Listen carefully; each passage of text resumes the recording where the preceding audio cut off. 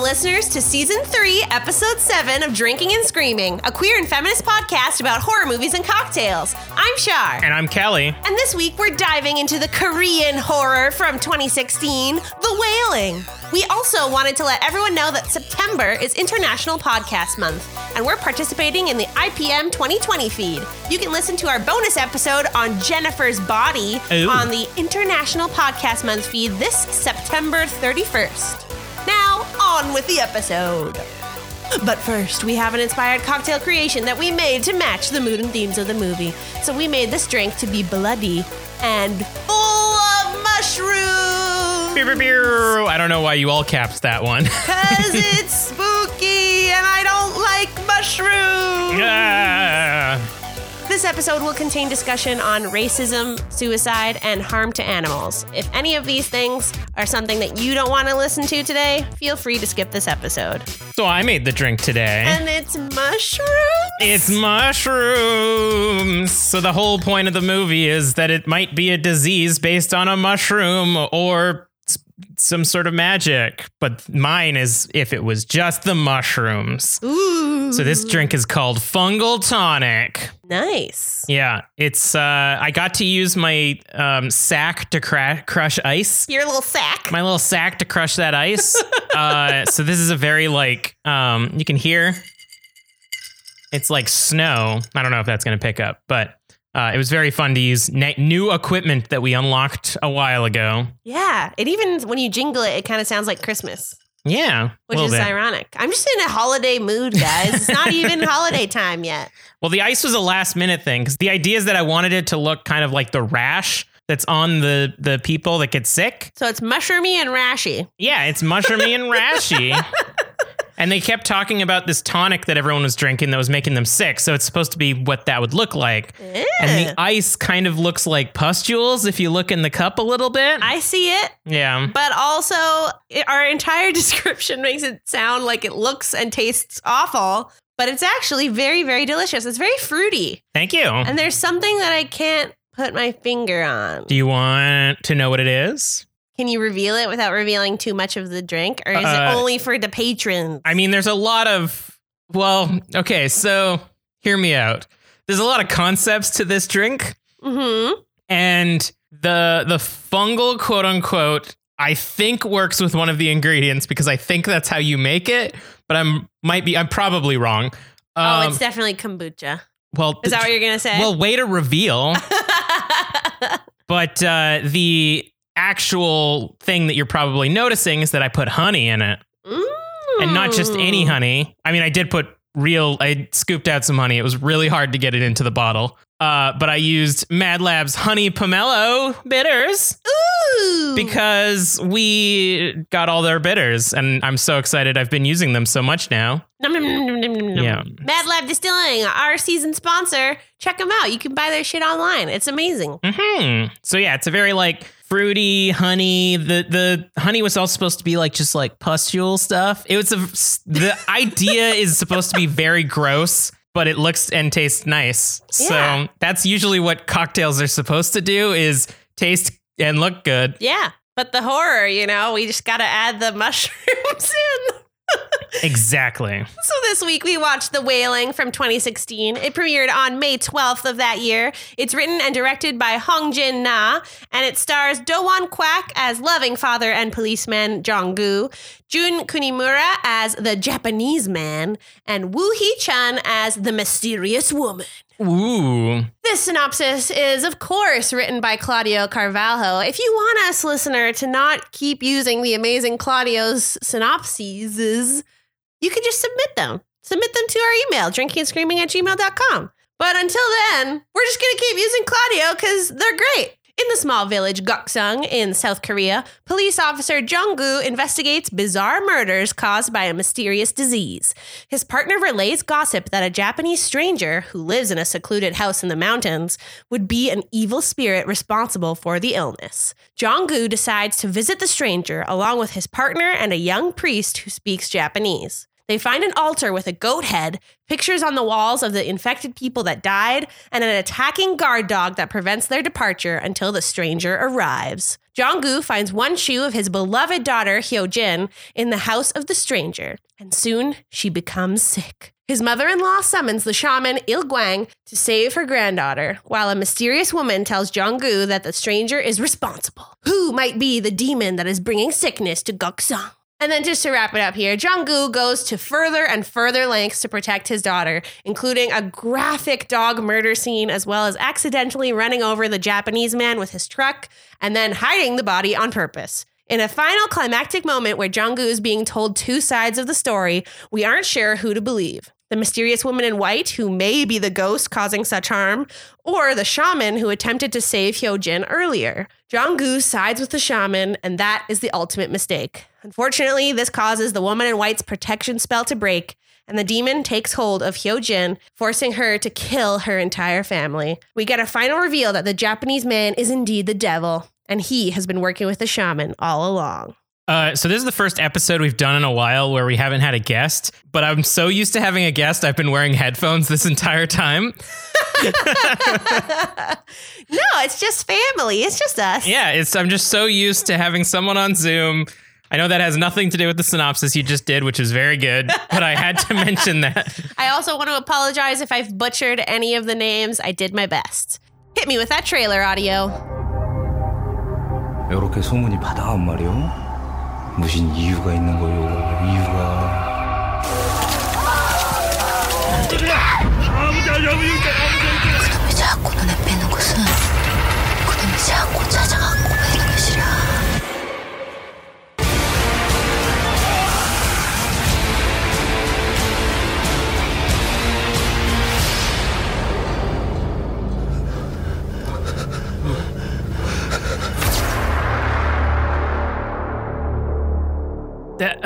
That was a very Hollywood trailer. Yeah, which is to say, not like the movie itself is very like it's big budget, like excellent film, but it just doesn't have the Hollywood vibes that this trailer is giving off. No, and this trailer sets expectations that you're going to go into like an action-packed thrill ride. Yeah. When a lot of the times this movie is like very pacing and creepy. Slow burn dread, you know? Yeah, but this was distributed by Fox, right? 20th Century Fox? Yes. Yeah, so it makes sense that they would want to be like, oh, people don't want to see this weird Korean horror that's slow. They want to see an action-packed thriller. But that is kind of my favorite thing about this movie. But I'm getting ahead of myself because I want you to go first with your thoughts. So I have a few thoughts. My first one is that watching this through again, I picked up a lot on the feeling of being in like a small town. Yeah. Like it sets even though it's like a different culture from mine and like I have no experience with like the setup of their town and stuff like that, it still gives off this vibe of like everybody knows everyone. All these like rumors are spreading and people are like believing shit that may not be real. The gossip train is like huge. It's so real because there's nothing else going on. So you gotta just talk about your neighbors. I mean, zombies and murder in your town is pretty heavy, so you'd probably want to talk about that.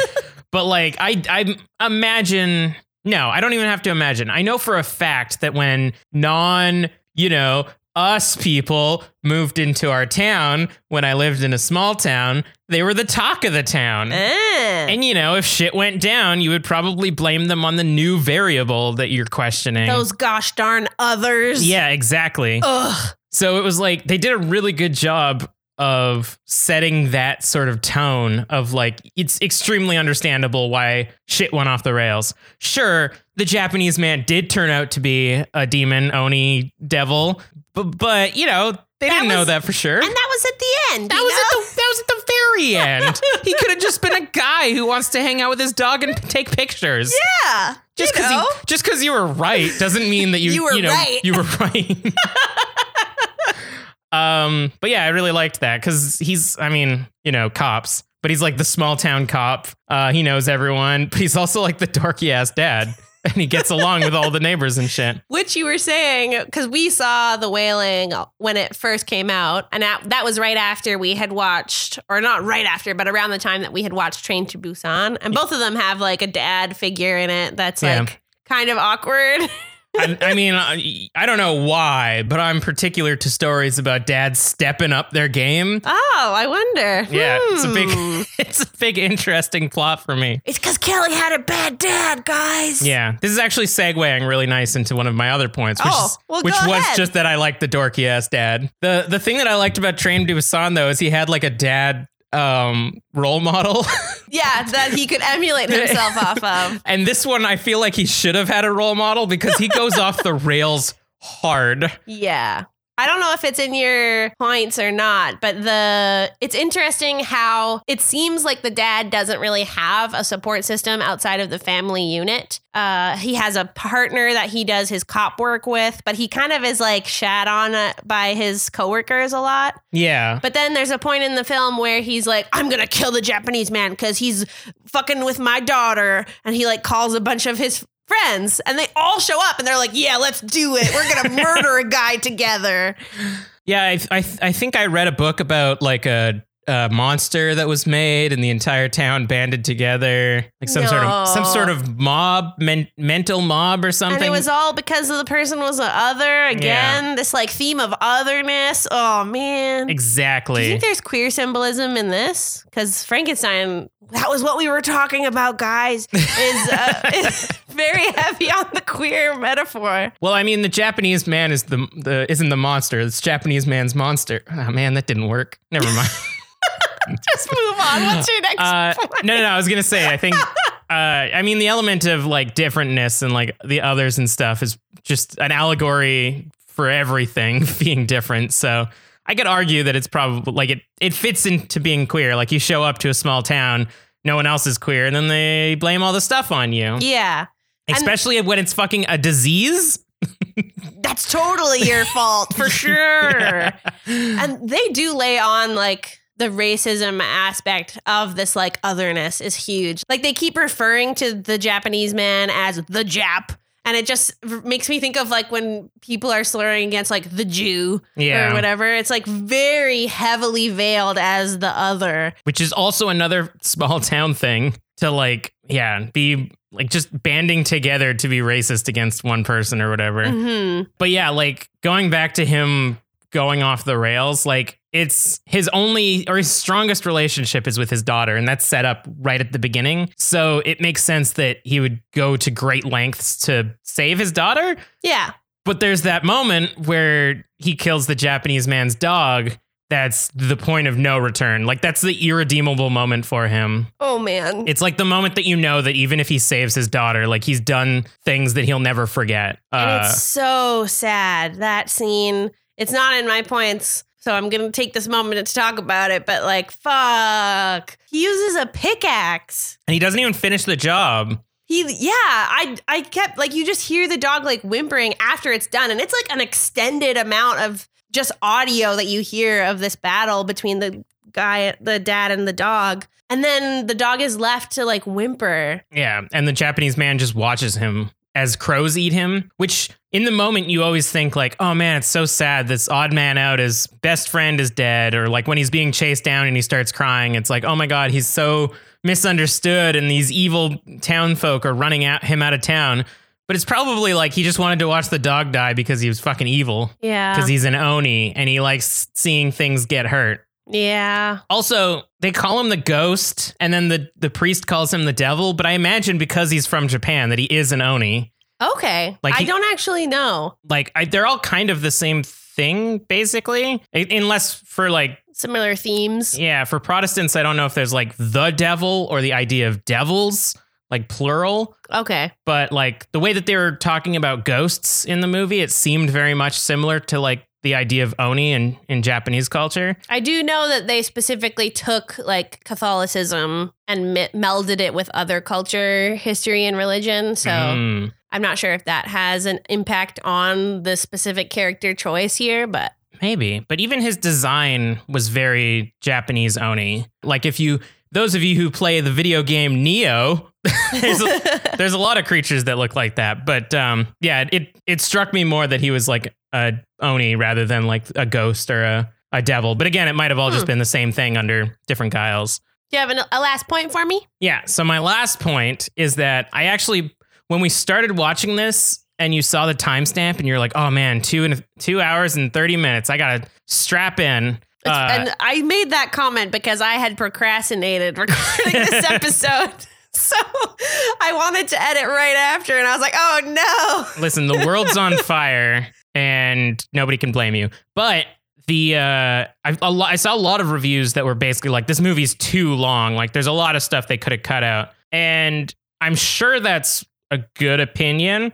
My opinion is that a different opinion. My opinion is when a movie can pull off the longer hours, I would almost rather have that, especially for a story like this where you're sort of supposed to settle in and it's like ramping, but also building such a narrative of like living this life. Like you're supposed to feel in the moment with these characters. Mm-hmm. And I personally think they did a really good job of like giving all the scenes of how these characters are feeling and how they're interacting so that you feel like you're part of it. One of the big scenes that people wanted to cut out was the quote unquote zombie scene where all the guys are banding together and killing the what was his name? Park? The guy who got struck by lightning. Very unlucky. But that was so cool. It was. And I also thought it set a really good tone of like, these people don't really know what they're doing. Like, and what they're dealing with. Yeah. Like they all came to kill this old man. But the moment that like something else attacks them, they were so unprepared. They were incompetent. Yeah. And then after they see the old man, they're like, go get him. And they become like these bloodhounds running through the woods. And I thought that was a really good scene for setting like the relationship of these characters and like showing their incompetence. And I didn't feel like the movie was too long. No, which I might just slide in here to one of my points. Ooh. Which is the pacing in this film is fucking fantastic. Ooh. And that's literally it. Like you're taking the words right out of my mouth. It was over 2.5 hours long, but it really didn't feel like that because of the mystery that they had. You were constantly dealing with the next part of what was going on, like solving the case and the next element of dread that was happening as things kept escalating. And I feel like for me watching this a second time, it had been enough time since we had first seen it that I forgot the ending. Yeah. Completely. And it's so good at keeping you like flipping back and forth between who's the bad guy? Like I don't know. Yeah, definitely. There was a movie that I watched on the plane once when we were flying to Montreal or something. I had to look it up. I almost called it Ari Aster, but it's Ad Astra. Do you know what Ari Aster is? Yes. Okay. It's the director of such films as Midsommar. You know what's fucking funny? What? I didn't include it in the Scaredy Facts, but this is Ari Aster's favorite film of 2016. Really? Yeah. Oh, wow. Well, then I'm keeping all this in. So I watched Ad Astra on the plane, and then I talked to people about it afterwards, and they were like, fuck, that movie was so long. They could have cut so many scenes. But it does the same thing where like they introduce you to this world that you've never seen before, and they do such a good job of like making it seem humdrum of like, they don't just show the action and the interesting parts of the world. They show you the boring like logistics of signing in so you can take a shuttle to Mars or something like that. And for me, I guess it was because I was on a plane, so it was very, very thematic. Topical. Yeah. But like that's the parts that I really liked. So having those parts as like pacing in this movie, I feel like really added a lot. Yeah.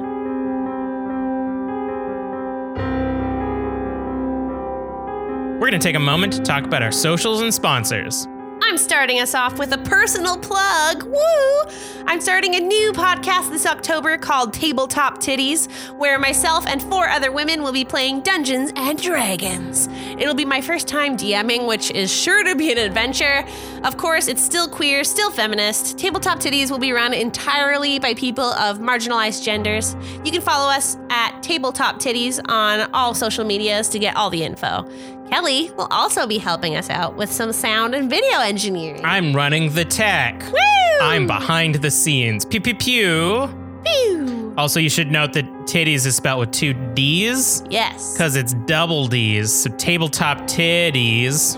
Wink. Wink. We're currently having an Indiegogo right now to raise funds for the first season. Boilers. It's Battle Royale / Hunger Games themed. Ooh. Nobody knows yet. You're the only ones that know. Wow, this is the only place that you've dropped that. And if you have any funds to spare, I would love it if you could donate. I think some of you already have, which is amazing. The link is in the show notes. And for those of you listening, it's bit.ly/capital TTINDIEGOGO. That's capital TTI and then lowercase Indiegogo. If you're not a patron yet, what are you doing? You're missing out on our bonus episode, Patreon polls that decide what we should watch next, and even cocktail recipe cards. You'll know what the rest of the liquor in this drink is that we made today. Whoa! Char and I have made a Hello Watch list for you to follow along with on there, with movie recommendations from each of us for the entire month of October. Get in on the action at patreon.com/drinkandscream. This season of Drinking and Screaming is sponsored by Evil Amy's Terror Shop, who provided us with some amazing goodies to talk about on our episodes. Now that it's officially fall for sure in my book, I'm ready for Halloween, which means that my Michael Myers enamel pin is out and ready to play. Thanks, Evil Amy. You can buy their products. They ship globally at evilamysterrorshop.com. We're also sponsored by Mad Lab Distilling, who provided us with the liquor used in today's cocktail. Scott and Mad Labs are just the dang diddly best. Char wrote that. And we think it'd be great if you could buy their products. They're available online at madlabdistilling.com. I mean, you can write your own ads if you want. They're just so gosh dang diddly dang great. I mean, you say that all the time. You can follow us on Instagram and Twitter at drink_scream, on Facebook at Drink and Scream. You can email us at drinkingandscreaming@gmail.com, and you can join our Discord at bit.ly/hoppedupdiscord.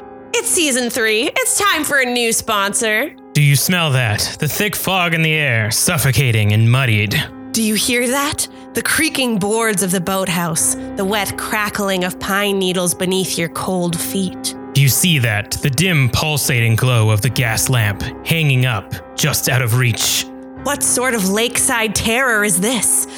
Well, it's a candle. A candle for horror fans. A candle from Liz's Horrifying Candle Co. Shop now on horrorcandles.com with the code DRINKSCREAM10 for 10% off your first purchase of 3 or more candles. So this is a brand new sponsor that we got, and I found them on Instagram, fell in love, reached out, and they wanted to sponsor with us. And my favorite part is that these bad boys are handmade with soy wax, which makes them safe for your little fur babies. I feel like it's not well known that you shouldn't use petroleum candles if you have animals, because it's basically like smoking packs of cigarettes in their face. So we're really keen on what candles are made of, because we do love candles. So these are going to be safe for Buddy. They're going to be Buddy approved. Wink. We're getting a shipment soon, and we'll give you our honest thoughts on them as soon as we can. But for now, get 10% off, bro. Drink Scream 10 at horrorcandles.com. Back to the episode. She wails. I also think that my favorite part in this film, or element of this film, was the acting. The actors themselves, everyone was so skilled. Up to the little girl, she was so believable. You never, ever doubted her on screen. And as you said earlier, Kelly, the relationship between her and her dad was so strong. You know me, I had a great dad. And not to rub it in, but no, like I really had a great dad. And I mean, he's alive. Hi, Dad, you listen to the show. But the relationship of her being like a daddy's girl and then seeing it deteriorate as she gets sicker is so sad and heart-wrenching. And you see it in him as the father. Like, how do I save my child? And that struggle is so real and so apparent, and they didn't hold anything back, which was, I thought, really great. And I wanted to specifically point out, there was a moment where I was like, I have to make a point about acting being so great in this film, was when we get to the man that first succumbed to the illness, the start of the movie, the mystery, when he's in the hospital and he is like dying and he has the like oxygen mask on his face and like blood is pouring out of it. That moment of intense panic in the hospital scene, and then it goes straight into Hyojin convulsing on her floor in her bedroom, and her dad coming into the room and like holding her and realizing what's happening. Fuck, it was just, that's where the movie like really kicked off. It was so good, and the dread just permeates there, and it just got worse and worse in such a good way. Yeah. There was a moment that I really noticed, which was after they chased the Japanese man off the cliff, and he like thinks that he can't find the man, so he's like now struck with the fact that he can't help his daughter, and like him falling on the ground and like crying. And the way he was crying wasn't like Hollywood crying, where it's No like way. it was like a man on the brink, and he was like squealing, and it was so sad. And his friends was like holding him, and he's like, "Come on, man, don't cry, don't cry." It was so visceral. It was so, and like you never, especially men in movies, they never let them have that much emotion and that like vulnerable of a moment. And like seeing him just rolling on the ground crying like that was so heartbreaking and so real. Yeah. Yeah, the acting was incredible. I agree. So good. And then my last point is kind of a throwaway point, but really it's not, because the devil reveal at the end is so creepy. And it just goes, it's the payoff of finally figuring out as an audience member who not the killer was, but like who the problem giver, this like demon was. Was it the woman in white or was it the Japanese man? We don't know. And the reveal, the whole scene in the cave of the priest and the Japanese man who's like sitting huddled with this like woolen brown blanket, looking so creepy, but still, I feel like I was convinced that it was the white woman in white. Yeah. Not the Japanese man. That was the bad ghost. She also looked kind of creepy when she grabbed his hand, because it was like pale and deathly. Yeah. So it's like, yeah, every moment of that scene, you're like, who done it? But then it just like starts to slowly appear every shot, because we cut between the two moments a lot, very frequently. And every time that it cuts back, there are subtle changes. Like his hands got like hairier and like thicker fingers, and then we like see the face, and now there's like these tiny horns appearing. The eyes were strikingly different, and then until it's the ultimate creature that we see at the end, and it was very believable. It wasn't like this huge reveal that was so out of this world. It was very like believable. Like it could have happened to me. I could see that and think that it was, I don't know where I'm going with this point. That makes it more worse that it was believable. It was so, yeah, like it wasn't this like otherworldly monster. It was humanity's twisted evil side, it seemed. I mean, that's my favorite thing about Oni design, is that a lot of them are just like things that people were scared of, so they made a creature for it. Like the old woman that follows you on the road at night, and she keeps asking you to turn around and look at her. And if you look at her, she kills you. Yeah. Creepy. Don't like that. Don't like that at all. I don't know. This isn't Japanese, but it reminds me of the sticky horse. What? It's the horse that stands on like the edge of water. And then when you go yes. you go to pet it, you stick to it, and then it walks into the water. Yes. I can't remember the creature name, but a podcast recommendation for you guys, if you don't listen to it already, Spirits. They do Greek and Roman mythology, and they also do a cocktail with each creature. Ooh. Did they do the sticky horse? They did. I think it's a Kelpie. Is that right? I like sticky horse. Fuck. Damn it. I can't remember, but it's like their first episode. And when I was starting to think of what I wanted to do for Drinking and Screaming, I found that podcast and I was like, I want to emulate this. It's so cool. Mm-hmm. And it's taken us this long to talk about sticky horse. It's time to open the Reconomicon. I don't add lighting there, but I could add lightning. I want like page flutters. Can you do that? Sure. I'll make it. I'll get it. It'll get more and more complicated each time, to the point that it's like a 1 minute long like reverberation with like sound effects. Thank you. My recommendation is The Witch. Oh, the Vivitch? Mm-hmm. I love the Vivitch. From 2015. It's another family dealing with the devil, plus another shared element that I don't want to spoil. So just watch it. It's very creepy, very slow burn, dready. I'm not actually a huge fan of the Vivitch. I wasn't when we first watched it, but I think my tastes have changed. Tasty. Yeah. Mine is like a low ball, but I read a lot of reviews about people talking about if you're Christian and you watch this movie, it'll be terrifying. So I don't know why, but I got it in my head to watch The Exorcist, just the original Exorcist. Sure. It's the idea of like fighting this monster with faith. I mean, there are very, very similar elements, and we haven't even covered The Exorcist on this show yet. We got to do that. Yeah. I also don't know if we're allowed to recommend movies that we are going to or have already watched. I mean, that's fine. All right. You're allowed to Reconomicon. You can do whatever you want, man. I've recommended things I haven't even seen. Are you ready for Scaredy Facts? So, Scaredy Facts is the section of our podcast where we invite you into our relationship.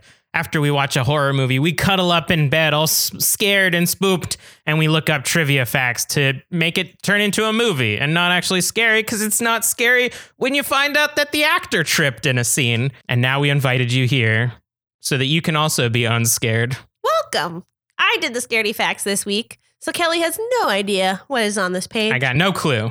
Starting with the budget, it was an estimated $6.4 million. I was like, billion. Oh my God. But it was very, very successful. Not successful in the States so much, but the worldwide cumulative gross is $49.9 million. Wow.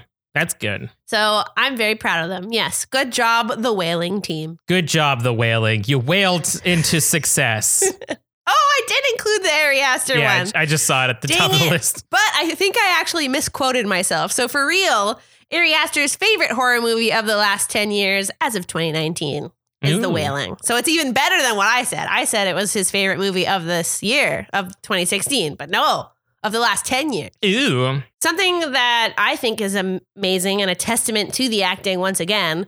For his shaman ceremony scene, the actor Jungmin Hwang filmed for 15 minutes straight without a break. It was all a one long take scene that they filmed with multiple cameras, and they just cut and interspersed it. Wow. We never really talked about that. Do you think that he actually was doing anything, or was he just covering up the fact that the Oni was casting spells in the background? I mean, he probably was helping him. Yeah. I don't think he was doing anything good. No, but I think he got that money. Yeah. But I think he was just faking it so that they didn't go look at the Japanese man who was actually trying to kill the daughter. Yeah. Oh boy. That was a tough moment. And there was so much animal death, more animal death in that scene. Just a lot of animal death. I did not appreciate it. We talked a bit about, you mentioned this, Kelly, about how this is very like Catholicism, religion thrown in here with like your Exorcist recommendation. The stone throwing by the white woman scene alludes to an allusion to an... Wait, what? Alludes to an illusion. That's what it says. That's bad. Bad IMDb. The stone throwing of the white woman scene alludes to... Fuck, how do I... Alludes to an allusion to an utterance. It's just it's layers. It's such a bad like an sentence. Onion. Whatever. It's alluding to Jesus, okay? He that is without sin among you, let him cast the first stone. And so there's a moment where she's like throwing rocks at the cops, which I was going to make a joke earlier when you were like, oh man, fuck the police. I was like, yeah, throw rocks at them, bitch. But interestingly, this film does mention either directly or indirectly all of the biblical sins. Nice. So that was like one particular moment. Oh that I man, thought was cool. the dad eats a lot. Is that the gluttony? Well, I think more so it's when Hyoshin is like literally stuffing her face. Oh yeah, that makes more sense. Yeah. Unfortunately, there aren't that many scaredy facts for you guys. I'm sorry, but I have a few more here. Jun Kunimura's camera at the end of the film is a Minolta Himatic S, which was released in 1978. And that is my car/gun fact for the episode, everybody. I mean, a camera's like a gun. It shoots. And you got to cock it. And in some horror games, it's literally used as a weapon. Yeah. So something that I thought was really cool was that the white woman collects upper body belongings from villagers to protect them, like the daughter's beret, which was like supposed to be the final sign that she was the bad guy all along. But no, it's to protect them. And the Japanese man collects lower belongings like shoes to curse them. Ooh. I thought that was cool. I did not realize that watching, but now reading this fact, I'm like, oh yeah. Yeah, I just thought it was the belongings that they collected. Hwan Hee Kim, who played Hyo Jin, the daughter, practiced. Oh, yeah, this is really cool. She practiced modern dance for 6 months to be able to perform her possessed by the devil scenes. Nice. And she did them all herself. And she really learned like modern art dance. That's my favorite thing about like possession movies is most of the people doing the like really weird movements are dancers. Yeah, so cool. Like all the nurses in Silent Hill were actual dancers. Yeah, I love that. And then my last fact is a deleted scene, which I thought was very cool. In a deleted scene happening right after the conclusion of the story, the ending that we saw, the Japanese man is seen sitting on a bench by the roadside. He spots a family on the other side of the road and invites a child to him by offering her candies. But the mom picks up the kid before she manages to reach the stranger. A car driven by Il Gwang arrives and picks up the Japanese man before leaving. In the center of the road, we see the woman in white who witnesses the car fading away into the horizon. Ooh. So it's very like just him tempting everybody however he can. Wait, so is the whole thing that the shaman found this demon and the two of them are just roaming the countryside, like scamming people out of their hard-earned money? Yep. That's dope. That's a good hustle. You gotta respect it. Gotta respect the hustle in 2016. Yeah. And that's it. That's my last scaredy fact. It was very good scaredy facts. Thanks. Do you have a final thought for me? Yeah, I think when we first watched this, I went in thinking that it was going to be like a zombie movie because all of the like advertisement we found seemed very much like, oh, it's a spooky Asian horror movie with zombies. Ooh. Which like coming off the tail end of Train to Busan, it was like what we expected. But I was like so impressed with this movie and like so glad that it wasn't a zombie movie going in that like, I don't know. I want more of just like low key dread horror. Yeah. For me, I'm really glad that we got to watch this again for the podcast. I feel like I didn't appreciate it as much the first time watching it. It was cool and it just wasn't what I was expecting. It wasn't what I thought we were going to be watching when I sat down to see it for the first time. And I think it's definitely grown on me the second time around. And now it's something that I would definitely recommend to anybody that wants a cool Korean horror film. And yeah, the acting was so good. The story was great. Loved it. Gets real brutal too. Yeah. Except for the animals, man. I mean, that is very brutal and I could have gone without the animal death. Point of no return. Also, he died, so it's not like he had to return from anything. Well, that's been The Wailing, a movie about a Japanese photographer who gets run out of town by those fucking cops. Next week, we'll be watching Tales from the Hood from 1995 with the fabulous Ify Wadaway. Yay! Woo! And remember, always scream responsibly.